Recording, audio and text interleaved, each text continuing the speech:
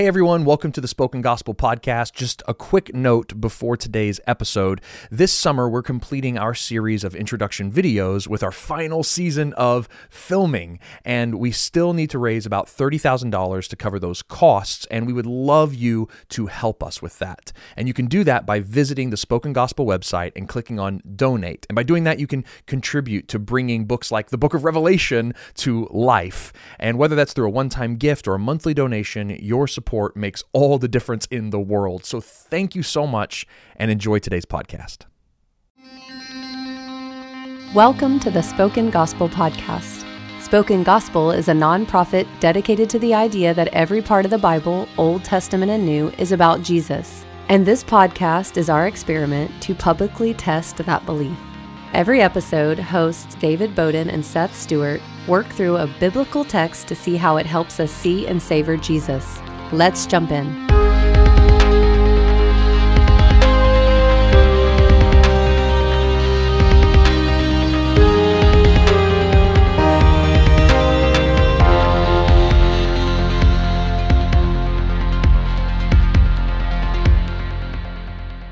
Well, welcome everyone to the Spoken Gospel Podcast. Thank you for Welcome. joining us. We are wrapping up our talk on the Book of Esther. Our talks plural. Our talks through the Book of Esther. I used the wrong or like the wrong, like, what is it? Plural? Singular and plural. What's that genre called?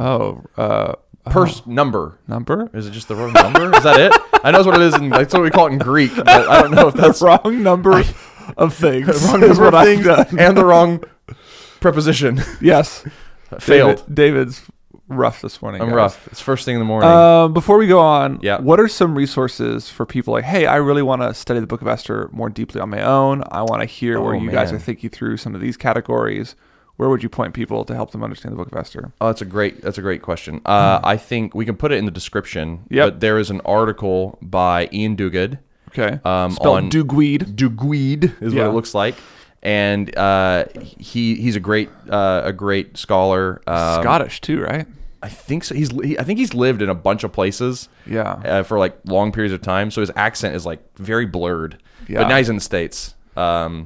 Anyway, it's a article you can read in about 15 minutes, and it's about the eschatology of the Book of Esther. Right, the eschatology of the Book of Esther. That's the name of the Oh, article. is it? Yeah, Oh, that's great. the name of the article. And which is like Which sounds really- the law, like the future coming of the Savior. Yeah. That we see in the Book of Esther. I think. Does anyone in Esther live happily ever after? Yeah, It's like that's the how he Levites. ends it. Yeah. And so actually, the name of it is "But did they live happily ever after?" there we the go. eschatology of the Book of Esther. Yeah. So it sounds a little scholarly, but it's not. it's not. It's super not. easy to read. I would recommend Redemptive Reversals by G.K. Beale. Yep. You can hold it up. look, for into those the camera. For those watching on YouTube, you can see the book. It's a great little book, and the first couple chapters are about the irony of sin and the irony of salvation. So Yep. super, like what we talked, a major theme of the Book of Esther. Yes. I was also really helped by Karen Job's NIV application commentary. So if you want to do a deeper dive, like, and go verse by verse through it, I really liked her. Yes. I was going to recommend the Tyndale commentary series, which Okay. is also written by a wonderful woman theologian. I'm trying to pull up her name right now, but Just like a man to forget a woman's name. oh my gosh, it's the worst. Here it is. It's Deborah Reed. Okay. Deborah Reed. I haven't heard- I haven't Tyndale's and her. I read through her introduction, and it was phenomenal. Super phenomenal. So those are some really good recommendations I would make. Oh, and the Help Me Teach the Bible podcast. Help Me Teach the Bible podcast, hosted by Nancy Guthrie. It's also really excellent. She's phenomenal. And I think she's in conversation with Ian Duguid On Ezekiel. Oh, it's That's on Ezekiel. Ezekiel. Oh, Yep. I forget who it is on but Esther, but it's they do excellent. a wonderful job. So Bible that's a Project is also super helpful. Yep. Bible Project talks about the chiasm really well, so you can go Mm-hmm. watch their video to kind of see the chiastic formation that we kind of referenced in the first episode. If you go watch the Bible Project video to see that really clearly. So those are some good resources to help you through, I Yeah. think. Totally. So the story so far then. Yes. Book of Esther. So Go. huge party. Yeah. King Xerxes. Vashti refuses to be objectified by Xerxes and all of his drunk officials. She gets banished. sexualized beauty pageant. Haman is elevated to power. Mordecai refuses to bow to him because of a great eternal battle. Because of a great eternal battle happening behind the scenes.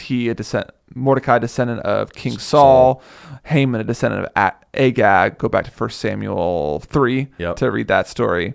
Then yes, Mordecai there's an is edict. Angry. Mordecai, Haman is angry, makes this edict to kill all Jews everywhere. Mordecai says, Esther, you're our only hope. She says, sure, if I die, I die. We then have these multiple feasts that are set up to convince Xerxes to save the people. That happens. Yep. And Mordecai is elevated to a position of power and is able to make an edict that counteracts the first. So this is kind of where we are in the story. Yes, and Haman is brought down from power and humiliated. Yeah, he's ironic reversals. We talked about that in episode 2. Yeah. So where we are right now is that Esther and Mordecai have now eliminated the threat of Haman, but the edict is still circulating the empire. Right. So on the 13th of Adar, all the Jews will be killed by all their enemies. Right. All the people of God will be killed by the empire. Yeah, and there's not like a mass communication system that's like instantaneous. It's not like they could just like send a group chat and or like do a public service announcement on TV or something. Right. Yeah. And besides that, the law of the land cannot be revoked. So Xerxes can't just go back on his law because one, he would lose face in going back on his law. Yeah.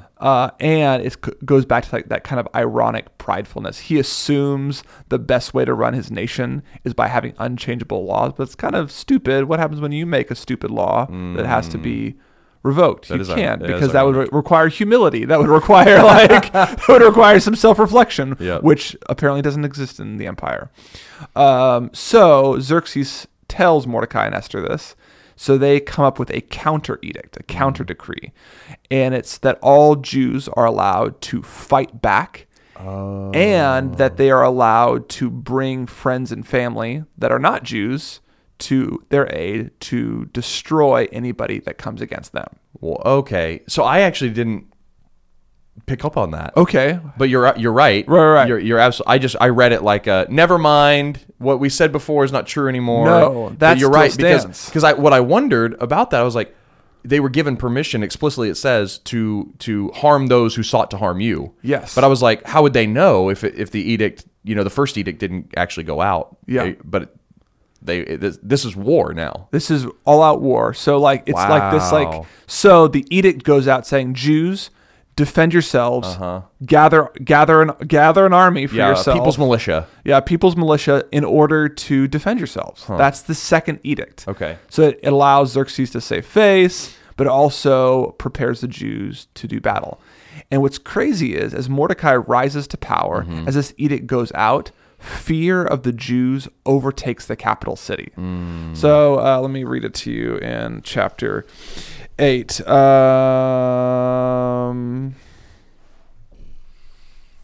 Where is it, Seth? What are you looking for? Oh yeah, sorry, I found it. Okay, chapter 8, verse 16. So then Mordecai went out from the presence of the king in royal robes of blue and white, with a great golden crown and a robe of fine linen and purple, and the city of Susa shouted and rejoiced. And in every province and in every city, wherever the king's command and his edict reached, there was gladness and joy among the Jews, a feast and a holiday. And many from the peoples of the country declared themselves Jews, for fear of the Jews had fallen on them. So there's this great, now Jews, prepare yourself for battle. And as they're doing this, people are afraid, citizens of the empire are afraid of the people of God, and out of respect, out of fear, they become Jews themselves. They align themselves with the people of God in order to be part of the salvation that's coming for the people of God. They see the salvation pronounced from the throne, and they want to be a part of the people of God's kingdom rather than the kingdom of the empire. I think a really easy way to say that is like this is a conversion moment for multiple people within the empire. Whoa. Okay. I have so much I want to parse out of that. Okay, go. Okay, so first off, there is this category I think we have for the mustering of the Jews, Yeah, and the fear of the nations. So Okay. I think of the king of Moab that hires Balaam in the book of Numbers, who feared the people who were camping on his shores. Right. I think about the people of Jericho and like the story of Rahab. Mm-hmm. Like she has heard about this great God and what he did in Egypt, and so she ends up repenting and helping the Jews. Yep. Like this is like a cycle that's happened, is that when God's people are mustered by the hand of God, the nations quake in fear, which is like, that should sound like the prophets, that should sound like Psalms. This is something God does with his people. Yes. So that's just something I just noticed that I hadn't thought of before. So this is happening again. Yep. Which like I think should clue us in, which we'll talk about. But that should be one of our first big clues of like, this sounds like the conquest of Canaan again. This sounds like the holy wars of Israel again. Yes, and it is. It is, and we'll get there. Yeah.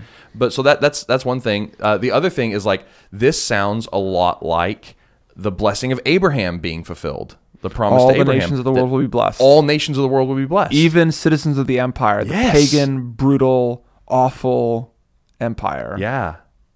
Which is like coming into the kingdom. And it's also like, it's a really interesting thing. I don't think of the Old Testament, especially like when I read it, I don't see a lot of conversion.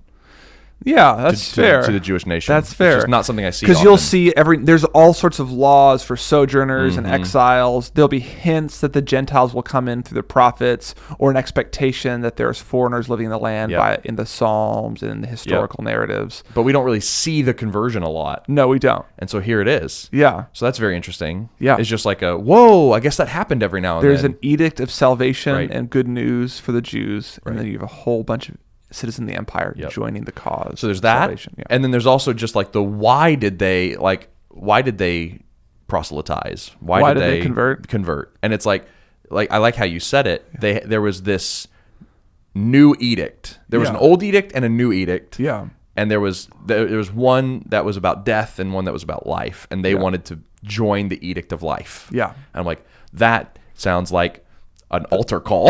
It does. It sounds like a Billy Graham crusade. It sounds like the ending of the book of Deuteronomy, which we were just in. Like I said before, you life and death, blessing and cursing. Therefore, choose life. And there was an edict on the mountain of life and an edict on the mountain of death. And which one will you choose? And what he said over and over again in the book of Deuteronomy: fear the Lord. Right. It's like the fear of the Lord is the beginning of wisdom and knowledge. Like fearing God. All throughout Deuteronomy, how will they obey the edicts put before them? Fear me.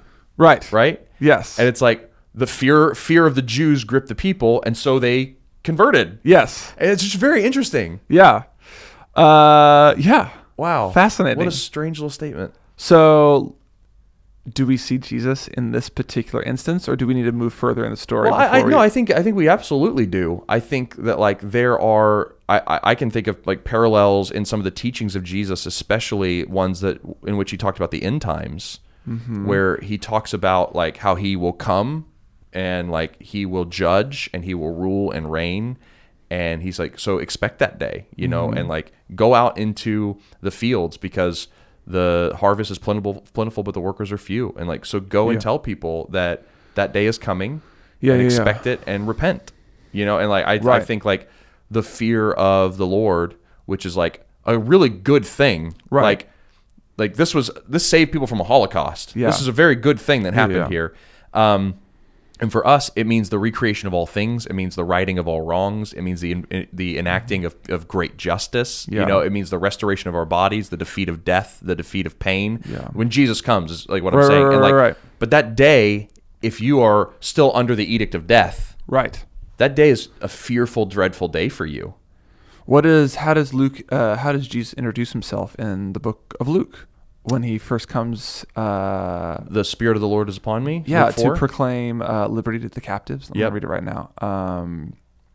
The Spirit of the Lord is upon me because he has anointed me to proclaim good news to the poor, liberty to the captives, the recovering of sight to the blind, and set at liberty all those who are oppressed, to proclaim the year of the Lord's favor. Right. So what is happening here? What's the edict coming out from Susa? The year of the Lord's favor. The year of the Lord's favor is here upon the Jews. Yep. The oppression will no longer exist here. Like some of the liberty to the captives is coming. Yep. Don't be in fear of the enemies.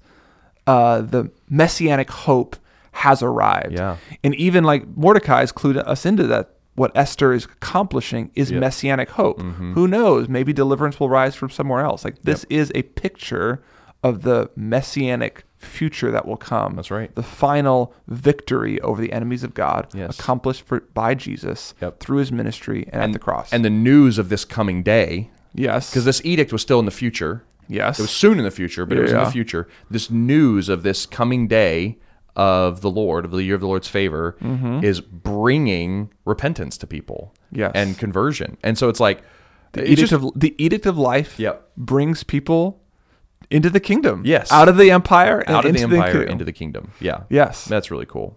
It's also just interesting to think about the interplay between the two edicts. Okay. Like, so I just think about like how Colossians talks about the record of debt that stood against us, and Romans talks about this too. And it's like there was this decree over our life and it was like from the king. Yeah. And like God's word is irrevocable. Yeah. In a sense, like not because he's proud and unflinching, because he's right. Every time he writes a law, it's correct. Right. The fact that King Xerxes is described like God and his laws are unchanging and he rules over the whole world is to prove how terrible that works out when a human does it. Right. When God has unchanging laws, therefore are good. Right. They're also for our condemnation. Right. So God writes this letter of condemnation and the edict of condemnation. The edict of condemnation. We will die, and it will be right. It won't be some capricious, drunken, stupid decision that was passed down because he was whispered in his ear while he was drunk. That he's like, oh, sure, we'll kill them. Let's flood the earth. Like, that's not what's happening here. This is a correct, sober judgment of God. Right. Edict of condemnation. But then Jesus comes and he dies the death of Haman to be raised to the position of Mordecai to write a new edict, seal it with the king's ring, and send it to us. There's two edicts in God's kingdom, just like there was two edicts in the empire. Right. In the empire, they were violent, they were capricious, they were imperfect, incomplete. And the two edicts in God's kingdom actually represent the goodness of our God. They're not contradictory. No. They're not capricious. God is a good God of life. Right. And any activity, behavior that belongs to death will not be tolerated. Right. But there's also an edict of life for people who commit deeds of death, who commit disobedience, because God is merciful and he's loving. Right. And so it feels like those two edicts, like it feels in the book of Esther, that they shouldn't go together, that there might be a contradiction in them. But we're learning in the kingdom of God, those two edicts find perfect like overlap in the cross of Jesus Christ. That's right. That's exactly right. Only in the cross of Jesus Christ that those aren't contradictory edicts. Yeah. Because he is both the just and the justifier, as Romans 3 says. Yeah. He both fulfills and allows the edict of condemnation to come along and be himself, thus justifying the edict of the king by taking our condemnation for us on the cross. Yeah. But then he extends to us the edict of life. Because that's what Xerxes should have done. Yes. He should have recognized... died to his own pride. That's exactly right. He should have died to the edict that was foolish and foolhardy. Yep. God recognizes that his edicts aren't capricious or foolhardy or based on pride. And he dies to them anyway. But he dies to them anyway so that we might have only the edict of life applied to us, that we would only have victory and, as the next part of the text shows, rest from our enemies. So that's the next thing that happens. Yeah. The battle happens on the 13th of Adar, and the Jews... They rise up. Win. Yeah, they win. We even see numbers of like death toll numbers. Yep. And just like you read back in Joshua, just like you'd read in some of the chapters in Deuteronomy. Yep. And what's fascinating about the conquest here is that, in verse 20 and 21, 22, it talks about relief and rest from the enemies. But before we get there, it says that they did not take plunder. Right.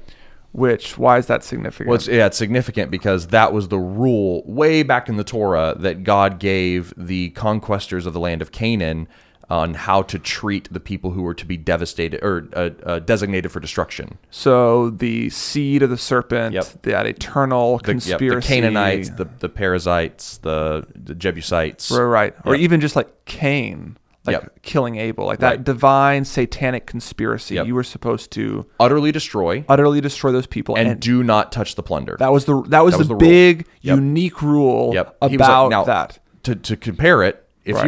you were just expanding your territory and having normal kind of diplomatic expansion wars with Right. non-seed of the serpent nations, Right. Sure, take the plunder but don't devote and also don't devote them to complete destruction. Just engage in normal warfare there. Right. This is different. This is different. So we keep saying that this empire isn't just Persia. Yes. It's actually a demonic consigliere whispering into the ear of Xerxes in the to further the demonic empire's goals in an earthly empire. That's right. Yeah, we see this first in the fact that Haman is a descendant of the king of Agag, the Amalekites, who are one of the enemies of God, and this goes all the way back to the seed of the serpent. This is a demonic, long-standing enemy of God. Yeah, in Genesis 3:15, we're introduced to two an empire and a kingdom. That's There's right. an empire of the snake, Yep. and there's the kingdom of the seed of Eve. Yep. And we see throughout history Two family trees develop. two family trees that are always in conflict. Yep. Cain kills Abel. Yep. Jacob and Esau fight. Jacob and Esau are fighting. What are the other clear examples? Like Ham and Seth. Pharaoh, the seed of the serpent, tries to Yes. kill all the children Big time. of Israel. Yep. Haman tries to annihilate all the Jews. Yep. Herod wipes out all the infants in Jesus's birth town That's right. of Bethlehem. Yep. There's this demonic conspiracy Yep. to kill the children of the people of God. This goes all the way through to Revelation. Right, and where in Revelation 13, there's this crazy vision of this woman clothed in stars, who's a representative of the people of God. Yep.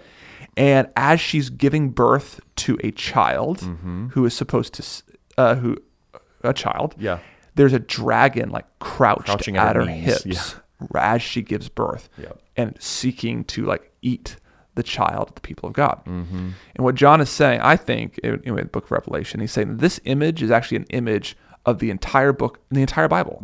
Yeah, this is what's been happening the whole time. This is what's been happening the entire God's time. people have been being fruitful and multiplying as God said they would, and the evil one is like a lion waiting to crouch, and he's crouching and he's ready to attack. He's like a dragon. serpent wanting to destroy the seed of Eve. Yep. That's why Cain killed Abel. That's why Haman killed the Jews. That's why Pharaoh tried to kill the Egyptians. Why Herod tried to kill Jesus. It's the same story. That's right. Over and over again.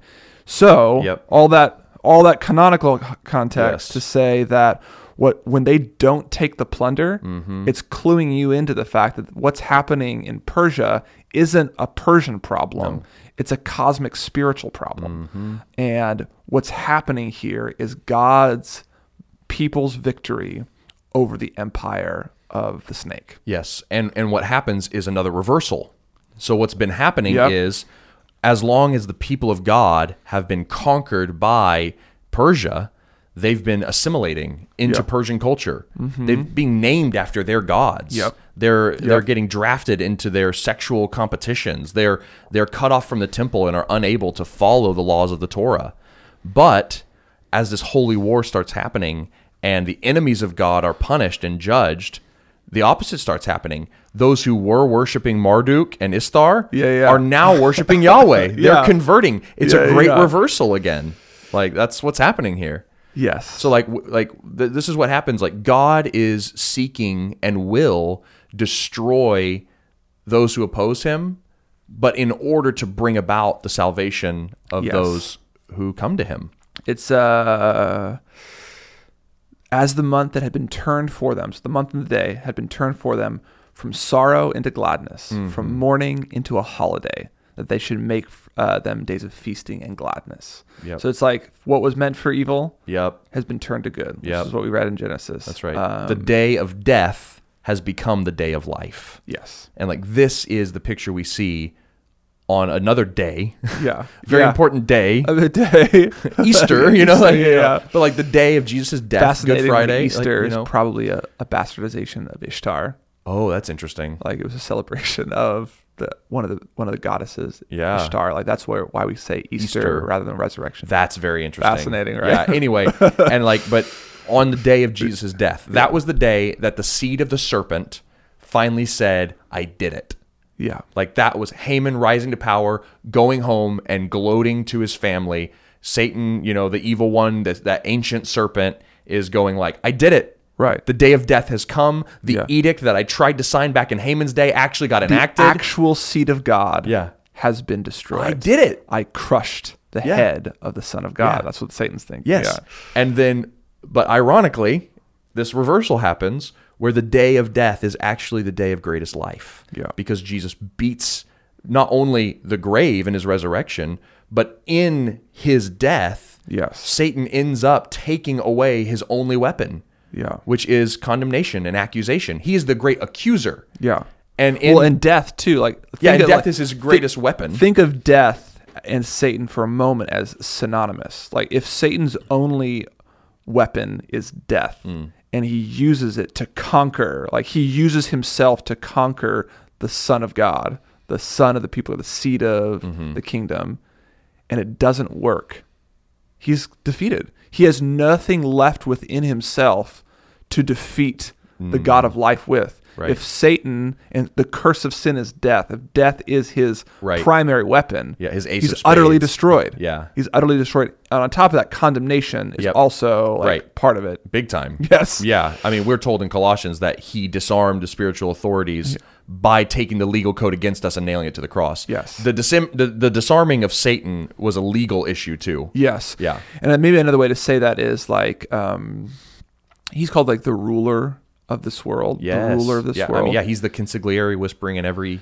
ear of every king. And so one way that he exercises power is through the inevitable death that happens to all of us. Like Yes. that is proof of his reign and rule. Yeah. And that I just want to say that death that you say like he kind of has. Yeah. This is a deputized thing Yes. that he doesn't own death. He's No. not the god of death. We're not Greek. Right. We're not Greek, mythologists here. No, but he Like, you have to look at this, enacts it in the world. He's been delegated authority to. I don't know. I have trouble with that. I can't find a verse that says that. true. That's true. I think that's a Greek mythology idea. Well- God says, I kill and I make alive. Yes. God is the one who, like, punishment. God said, in that day you will surely die in Genesis. And God is the one who punishes justly. Yes. Satan does not have the power of death. He has the power of condemnation. He's the accuser. That's his name. Hasatan is the accuser. okay. He's not the killer. Right. He doesn't have that power. The Satan comes to kill, steal, and destroy. So No. killing. No. Satan, wait, where's that? The thief comes to steal, kill, and Yeah, destroy? yeah. That's John 10 talking about the Pharisees. That's not Satan. Oh, well, that's a whole different podcast. Yeah, but I'm just saying, I don't like this idea Right. of Satan having this big power to kill people. That's not, look at Job. He had to go Right. ask for permission to hurt him, and then he was not allowed to kill him. That's fascinating. He doesn't have that ability. He doesn't have that authority. Like, he has the authority to move kingdoms and whisper in people's ears. Yeah. And he thinks that if he can kill this Jesus and stop this Jesus movement, because he thinks he's not omniscient. Right. And so he thinks that this Jesus, this incarnate Son of God, I know who you are, Son of God. Right. You know, he knew who he was. Yeah, This yeah. was God incarnate. He knew who he was. And he's thinking, like everyone else is thinking, that there's going to be some kind of rise to the throne. Okay. He's going to take over the kingdoms of this world and rule justly. He's going to do what David should have done. Right. He's going to rule with peace and goodness and kindness and perfection. And he can't let that happen, because then Okay. Israel would be reestablished, the temple of God would be filled, Yeah, and the yeah. light of God would go around the world.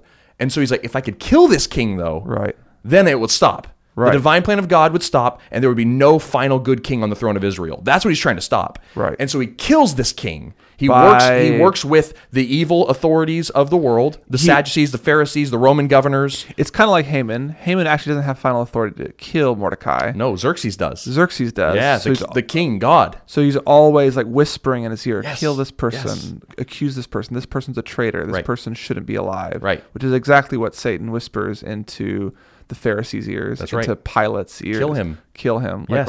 Yeah. And so he does this thinking it will stop the plan of God. But in doing that, he actually disarms death itself and takes away his only tool, which is accusation. Fascinating. Like, because the record of death, the edict of death that came before us, that he is always trying to stick on us, Right. now it can't, because all of that condemnation has been dealt with in the very act that he put into plan on the cross.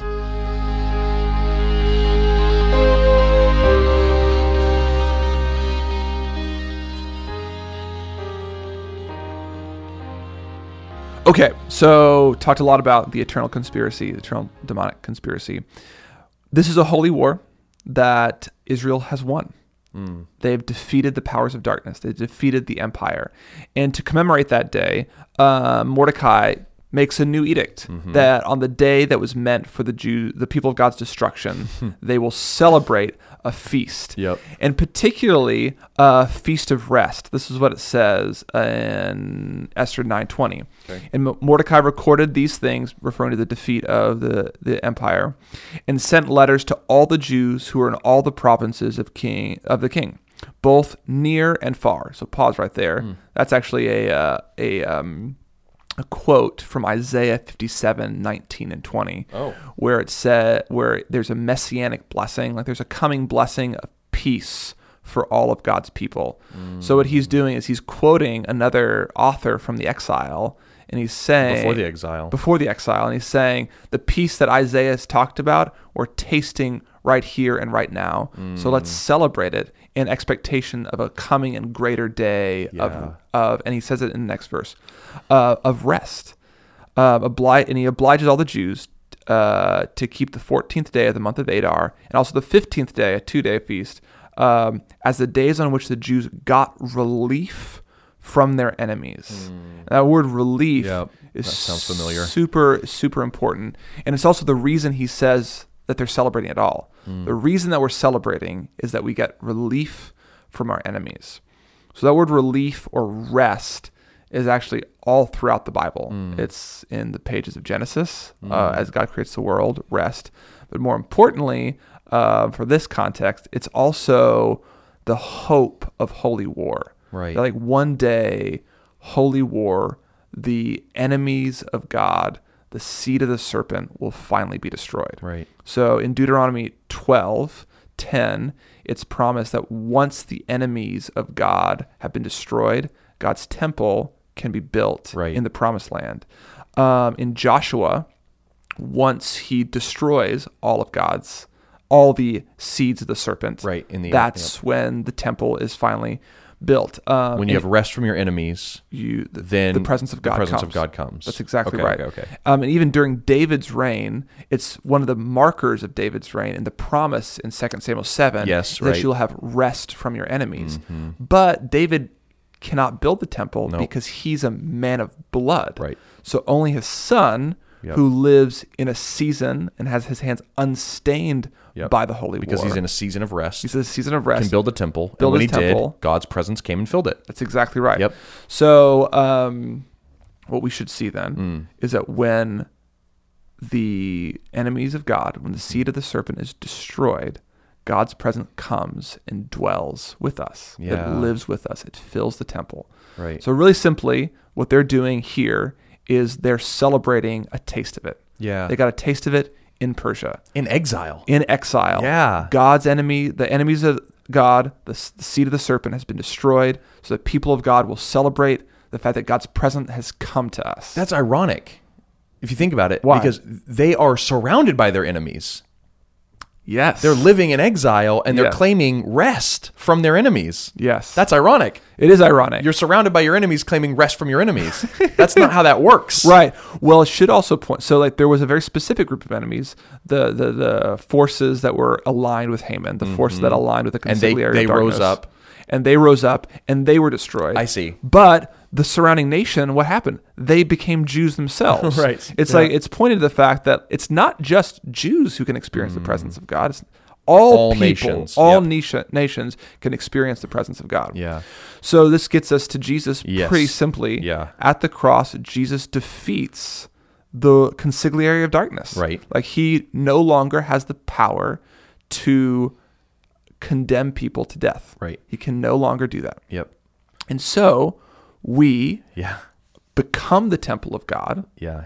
Because his presence dwells in us. Yeah, and we could be, and before that, it's the consigliere is defeated. Yeah. So we can rest. Yes. Right. And then from our battle. Yeah, from the battle. So like, he's not whispering in our ear anymore because everything he says is a lie. Yeah. And it's like, no, I'm perfectly right with God now. Right. And so now we are made little temples of God, and he comes and dwells with us. in the midst of exile. Yes. We too are still in the empire. We Yeah. talked about this in the first episode. We Yeah. are still in exile, but we become these outposts of the temple of God, of the presence of God. And now as we go and we live, the fear of the Lord, the grace of the Lord, the edict of life that the Lord has written through the blood of Jesus pours through us, and those in exile come to the light. Yeah. And like they convert. Like Yeah. it's amazing. That's the holy war we go about now. Yes. The only holy war Christians are engaged in now is against the enemy, the spiritual enemy, and we go and we tear down his thresholds in other people's lives by preaching them the gospel. Yes. Hey, there's no condemnation for you anymore. Yes. Because Jesus died for what you feel condemned for. Yeah. That's the only kind of war that Yeah. we engage in as Christians. Jesus was the last death of the holy war. Yeah, he's the last that's casualty good. of the Yeah, holy yeah, yeah. war. Like Yeah. he's the last casualty of the holy Jesus war. is the last casualty of holy war. Yes. That's fun. Like maybe until the second coming. until Until the second coming. Until the final death. And so I want to make sure we name right there that when we say like Satan is defeated, it doesn't mean we don't still experience temptation. Correct. So like in what sense then do we have rest from our enemy if we're still being tempted by our enemy? Right. Does that make sense? Yeah, Like, yep, so it's like yep. I want to make sure that we like are really clear. It's like the presence of God comes when we have rest from our enemies, but does that mean I have to perfectly experience no temptation in order to feel this God is and helpful. worship? Maybe this is helpful. So let's say this isn't going to be perfect, but I Okay. think it'll be helpful. So let's say you have an anger issue, right? And one day that anger issue led you to kill a person. Okay. And you're taking a trial and you get a not guilty verdict. Okay. And let's somehow figure out that justice was actually carried out in that situation. Okay. You go home, your guilt is gone. Like Yeah. no one can bring a charge against you. Okay. It's done. The case isn't going to be re-examined. Yeah. There's no guilt that can be brought against you, but you still have an anger issue. Like it's still, that's still Right. a part of you. And like you know you committed all those crimes, Yeah. even if for whatever reason you got off free. oh, maybe that's not a good example then.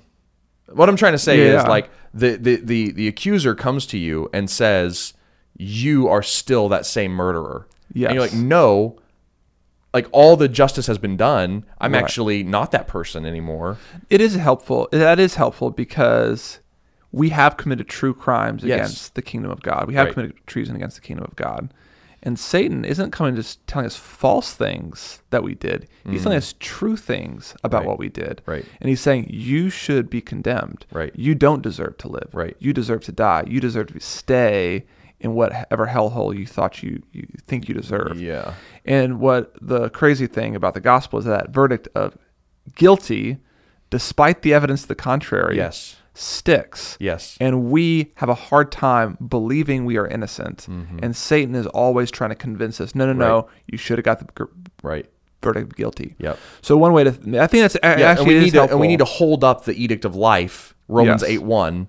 No, there is now no condemnation for those who are in Christ Jesus. Yes. Like There that's is- our like Yeah. shield. That's There's the edict rest of life for me in There's the rest for me in Romans 8:1. in the edict of life. in the edict of life. That's exactly right. Yeah. So it is helpful. It's Okay. kind of confusing. It is confusing. But it is kind of what we're talking about. Yeah. So the way in which we are no longer under the power of the evil one and get to experience the rest of God's presence is that the verdict of guilty, the verdict of condemnation, the edict of death has been dealt with. Satan has no final power over us. We will only experience life when we trust in God's Son and in the seed of the woman and the Son of the kingdom. Right. However, Satan, the Satan, the seed of the serpent, the accuser, he's still trying to convince you that the edict of life it doesn't work. apply to you. Doesn't apply to you. Yeah. So You didn't do anything to earn it. Exactly yeah. right. So I think that, and so the temptation is, well, might as well just act like the edict of death is still hanging over you. Right. If you're going to die anyway, Yeah. If I'm going to die, I'm going to die. if you're going to die, you're going to die. Why not? When I die, I die. Why not? This is Esther. Do whatever you want to do. Yeah, Why right. not fulfill your greatest desires? Right. Why not eat, drink, and be merry because tomorrow you die? Right. The edict of death is coming for you. So I think that's probably the way in which Yep. temptation still works itself out while the power of it is actually gone. Which is why like Paul will say when he says like don't sin, don't fall into the old patterns that you used to. He says, do you not know that you were bought with a price? Yeah. That you are the temple of the Holy Spirit? Like, don't listen to the lies of who you were. Yeah. Listen to the truth of who you've been made to be. Yes. So hear the good news of the book of Esther. Because of Jesus' victory on the cross over the power of the serpent, you are at rest from the condemnation, from the edict of death. Yeah. It cannot come from you. So live like the edict is true. Yeah. Amass your followers. Yeah. Muster your friends for the goal of seeing Persia and the empire come into the kingdom. Yeah, that's so good. Yeah. That's so good. One thing I love about this day of rest is that it's called the Day of Lots. Yes, right? The Feast of Purim, the Day of the Dice. So the Day of the Dice memorializes forever this beauty of the book of Esther, that it looks like everything happened by chance, but it's all divinely orchestrated. Yes. Because it's like this day of the dice that it's like, and I guess it's all random. And it's just everything's happening by the roll of the dice. And like life can feel that way. Like everything feels random. Everything's by chance. God's out of control or not even real. Right. And it's like, but the Day of the Dice is a yearly festival to show the people that even though this day was picked by a roll of the dice, God was in control of it all to bring about his purpose. What Haman thought was a roll of dice is actually God's seventh day of creation. That's good. You know what I mean? Like Yeah. the day of rest comes not by Haman's dice, Yes. but by my power and my new creation in you. Wow. New life. Yeah. Welcome to the eighth day. That's welcome to day 8. Let's go. That's so cool. Okay, so the book ends with chapter 10, very short chapter. Super short chapter. And we'll talk about maybe why it's so short. Yeah. We'll talk about that a little bit. But 3 verses in this chapter. And the first verse is King Ahasuerus, or King Xerxes, the king, imposed tax on the land and on the coastlands of the sea, and all the acts of his power and might, and the full account of his honor, of the high honor of Mordecai. Oh, sorry, I was getting too excited. You get too excited. But to which the king advanced him. Right. Are all they written not in the book of the Chronicles of the Kings of Media and Persia. And so we get this last little statement here, before the ending. Yeah. And it's like the king is re-exerting his power. He's taxing the people of God. And it's like, wait a second. That doesn't sound like rest, and that doesn't sound like peace, and that doesn't sound like prosperity. The people of God are still in the empire. Yep. The taxes aren't going to the temple. Right. These aren't the tithes and free will offerings of the people of God. They're going back to the shallowness and the gregariousness. Yeah, this is hollowness, the people of God's resources, which were once used to build the tabernacle in the wilderness, are now going to further or make beautiful the false inner court of King Xerxes. Right, which is what our taxes do. Oh yeah, today. totally. There's how many governmental organizations, wars that are being fought, organizations that are being funded by the taxes imposed on the people of God. That we could be using for other things. So what that points to is that this battle, even as we experience victory, is not yet over. That's right. The eternal satanic conspiracy is still going on. Yep. And I think even like Esther is giving us categories for victory, yet continued conflict. Yep. Jesus, victory, continued conflict. That's right. Rest and exile. Rest and exile is happening side by side.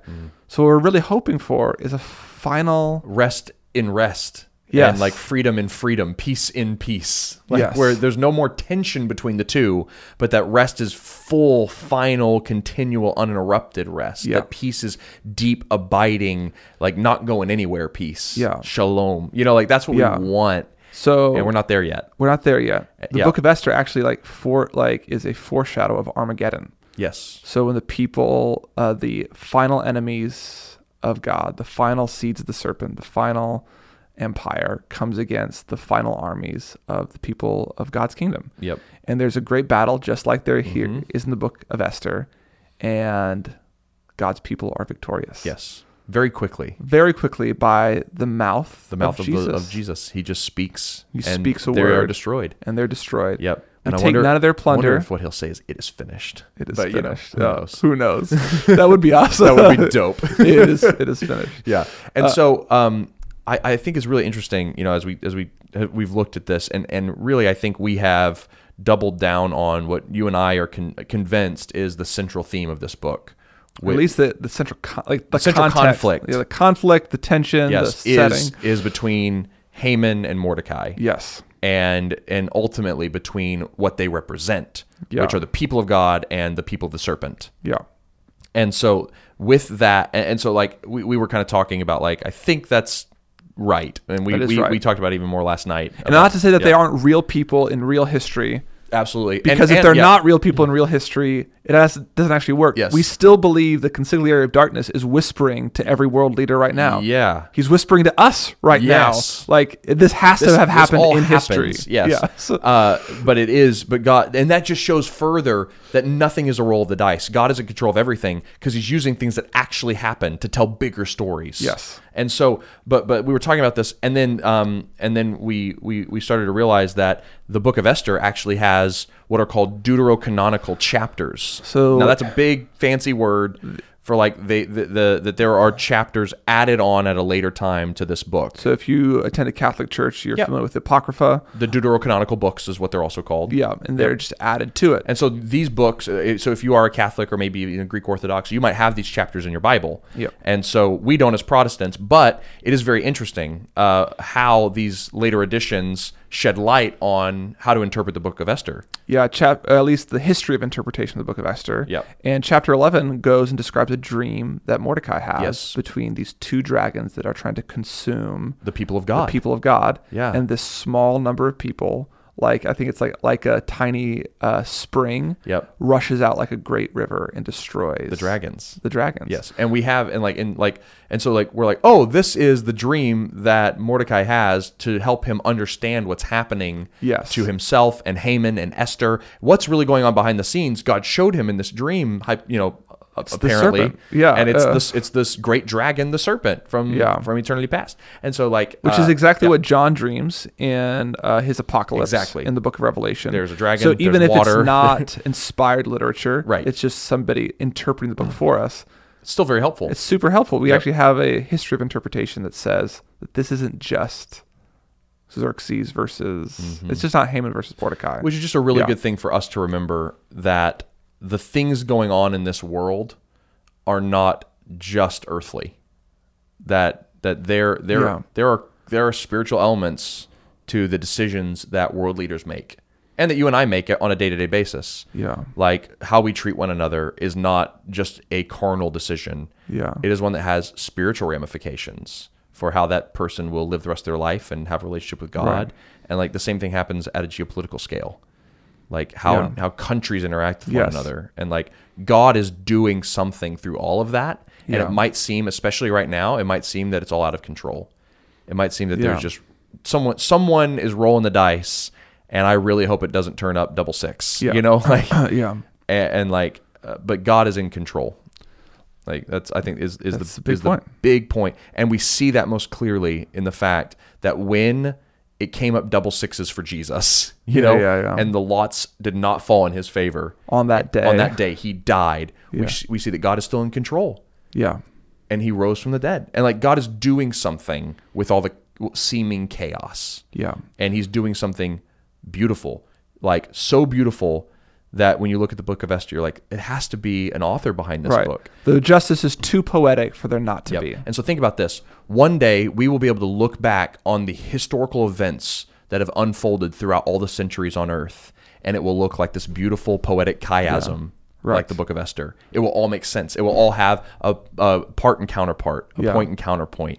And like everything, we will see that God has built this grand narrative, and the end result of that narrative will be us saying, holy, holy, holy is the Lord God Almighty. Like you are glorious, you are perfect, you are beautiful, your works are beyond compare. Oh, the depths of the wisdom of the knowledge of God, how unsearchable are his ways. Like that is what will pour out of us when we see the final book of Esther. Right. Like in the chiasm the eschatological of the world. book of Esther. It'll be amazing. Yeah. Like that's what God's doing in the seeming chaos and dice rolls of the world. Yes. He is in control, not the seed of the serpent. Yeah. And that is nothing's a roll of the dice. Yeah, nothing's a roll of the dice. Yeah. And I think that is the good news that Esther brings us. So Can There I it ask you is. one more question though? Yo, before yeah, we yeah, go? yeah. Don't there it is yet. I won't. There it is. Let's move from like the political and the chaotic forces of the world Yeah. to what will it feel like to experience final rest from the consigliere of darkness. Yes. So like I have in my mind, like there, I think it's Augustine. He says in the garden, Adam was able able to sin and not able to sin. He was able not. Passe peccare and passe non peccare was the Latin. So he said he was Able to sin and able not to sin. Yes. Yes. So After basically, Adam. basically what that means is Right. he actually was free Yeah. in his own heart to actually do the right thing. Yes. But he also was free to do the wrong thing. Yes. Now, we believe that that is how every human being operates. Yeah. We believe every human being has that freedom to do right or do wrong. Right. No, the fall comes in and we are passe, not able not to sin. Yes. We're non passe non peccare. Yeah. We're not able not. The only thing we can do is sin, because everything we do, even if it looks right, is unjustly motivated. It's selfish. Part of the it's so intricately connected with the empire that It's all in service of the prince of the power of the air. Yeah. Yeah. But then whenever we become Christians, Yeah. that bond, that slavery is broken. Yeah. We are And now able we're- not to sin. Now we go back to Adam's state, and we are able not to sin and able to sin. Yeah.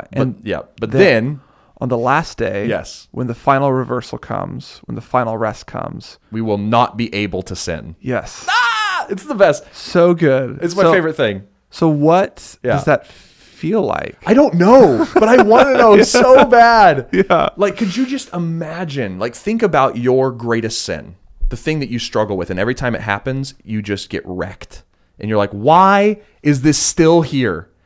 Imagine going to the place where your sin ultimately comes up, like the place where you always are confronted with it and you can't avoid it when you go to that place, like an alcoholic going to a bar, right? And you go to that place and you have no desire for that sin anymore. You don't go, man, that still looks good, but I have the power to overcome it. That's not what we're talking about here. We're not talking about you will always be able to say no, Yeah. right? No. That's not what we're talking about. No. We're saying the desire for that sin will be completely obliterated. You won't even want it anymore. And every false desire will be replaced with better ones. And so all you will say to your desires every time they pop up in your heart is yes. Every desire in your heart that you'll just say yes to. And that yes to your inmost desire won't be a sin. It will be good. It will be righteousness that you enact. And you will be doing it perfectly consistent with your own desires, because that's how God operates. Yeah. Yeah. Oh, I want that so bad. Like I feel myself being like tired of sinning. Right? I feel tired having to second guess Your all of my motives. decisions, because Yes. were they inspired by the empire? Yeah. Like I'm tired trying not to yell at my kids and failing at that. Like, Right. I'm tired of like trying to be a good husband and failing at that. Like I'm tired of being selfish and then having to catch myself. Like I'm tired of rehearsing my past mistakes in my head and listening to that accusing, And feeling condemned. the edict to death, and hating myself for it. Like Yeah. I'm exhausted. Like I groan to be free from that ping pong in my mind between like I'm better than everybody else and deserve to be celebrated, And then I'm and worse than like I do that all the time. One of my favorite lines in the Chronicles, I think I've said this before. You probably have, but go for But it. like is when Prince Caspian dies Oh. and he enters into Narnia's version of heaven Yeah. with Aslan, the final rest. And he asks Aslan, can I see my friends one last time? Like he wants to go see like Edmund and Lucy and everybody. And then he catches himself and he's like, oh, is that okay? Am I allowed to want that? Is it okay for me to want that?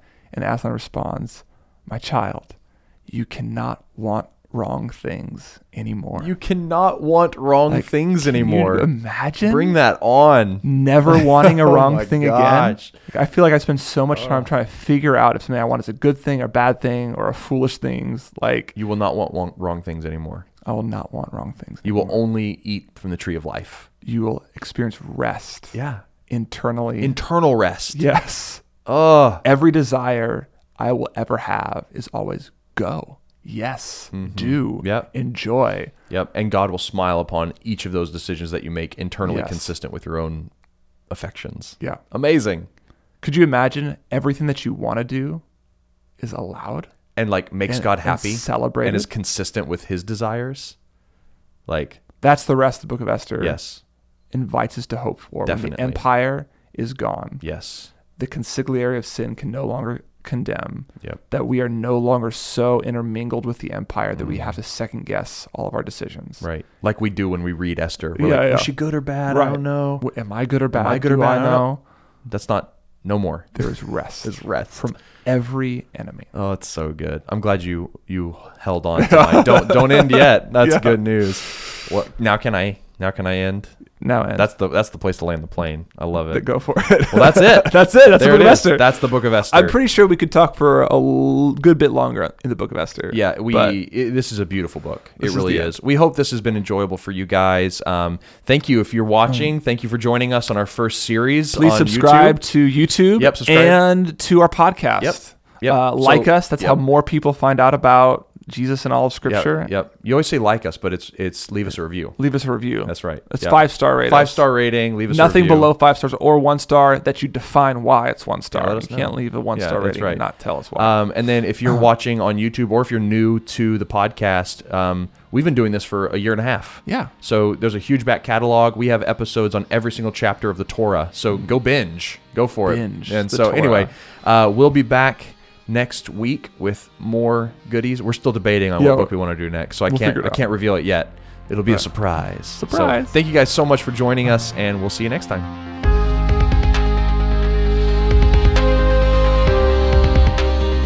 Thank you for listening to the Spoken Gospel Podcast. Spoken Gospel is a nonprofit that gives all its resources, like this podcast, away for free because of supporters like you. To help Spoken Gospel in our mission to speak the gospel out of every corner of Scripture and view all our free resources, visit spokengospel.com.